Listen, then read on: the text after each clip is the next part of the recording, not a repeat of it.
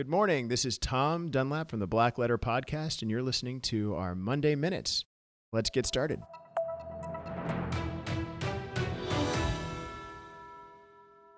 Today we're going to talk about classified documents.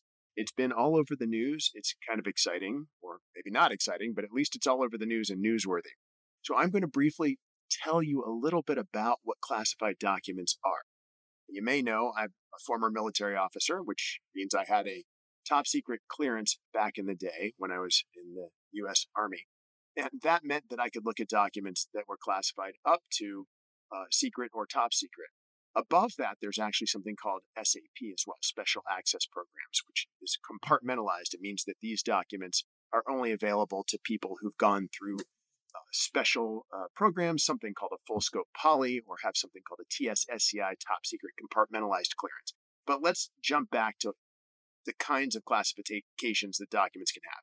So first, there's something called administrative control designations, and you'll see this all the time, limited official use, or FOUO, for official use only. These documents aren't things that might harm national security, but they require protection in accordance with some kind of statute. And you can find all of this in the Code of Federal Regulations.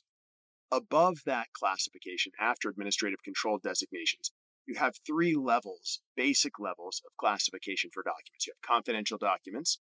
That means the documents require protection and they could harm national security, but not to the degree that the next level up, secret or even top secret, require. And the difference is in the quantum of damage that the disclosure of the information could do. So a secret document could do serious damage to national security, and the Code of Federal Regulations actually cites things like disruption of foreign relations, significantly affecting national security, program or policy, et cetera, et cetera. And then a top secret document, the disclosure of which could cause, quote, exceptionally grave damage, including armed hostilities against the U.S., disruption of foreign relations, all of that kind of stuff. So the levels of classification refer to the level of harm that the disclosure of the document could do. So we're going to start there. That's how secret document classification works. So what were the documents that former presidents have, and do they have the rights to see these documents?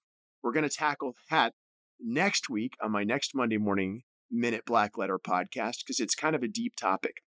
But for this week, know that there are essentially 6 levels of classification: administrative control, limited official use, FOUO, and then above that, confidential, and then secret, and then top secret, and then above that, special access program documents. And also know that if you have anything that's classified as confidential, secret, or top secret, generally, if those documents are stored, they have to be stored in something called a SCIF.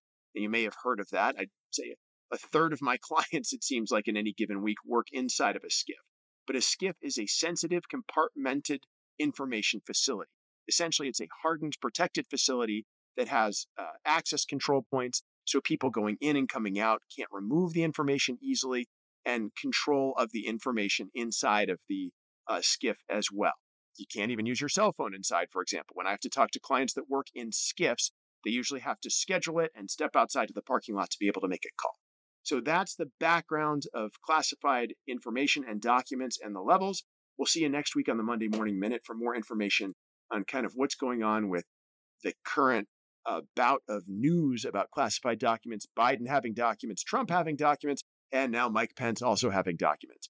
It's a world of crazy classified document possession. Thanks for joining me this week, and we'll see you next week.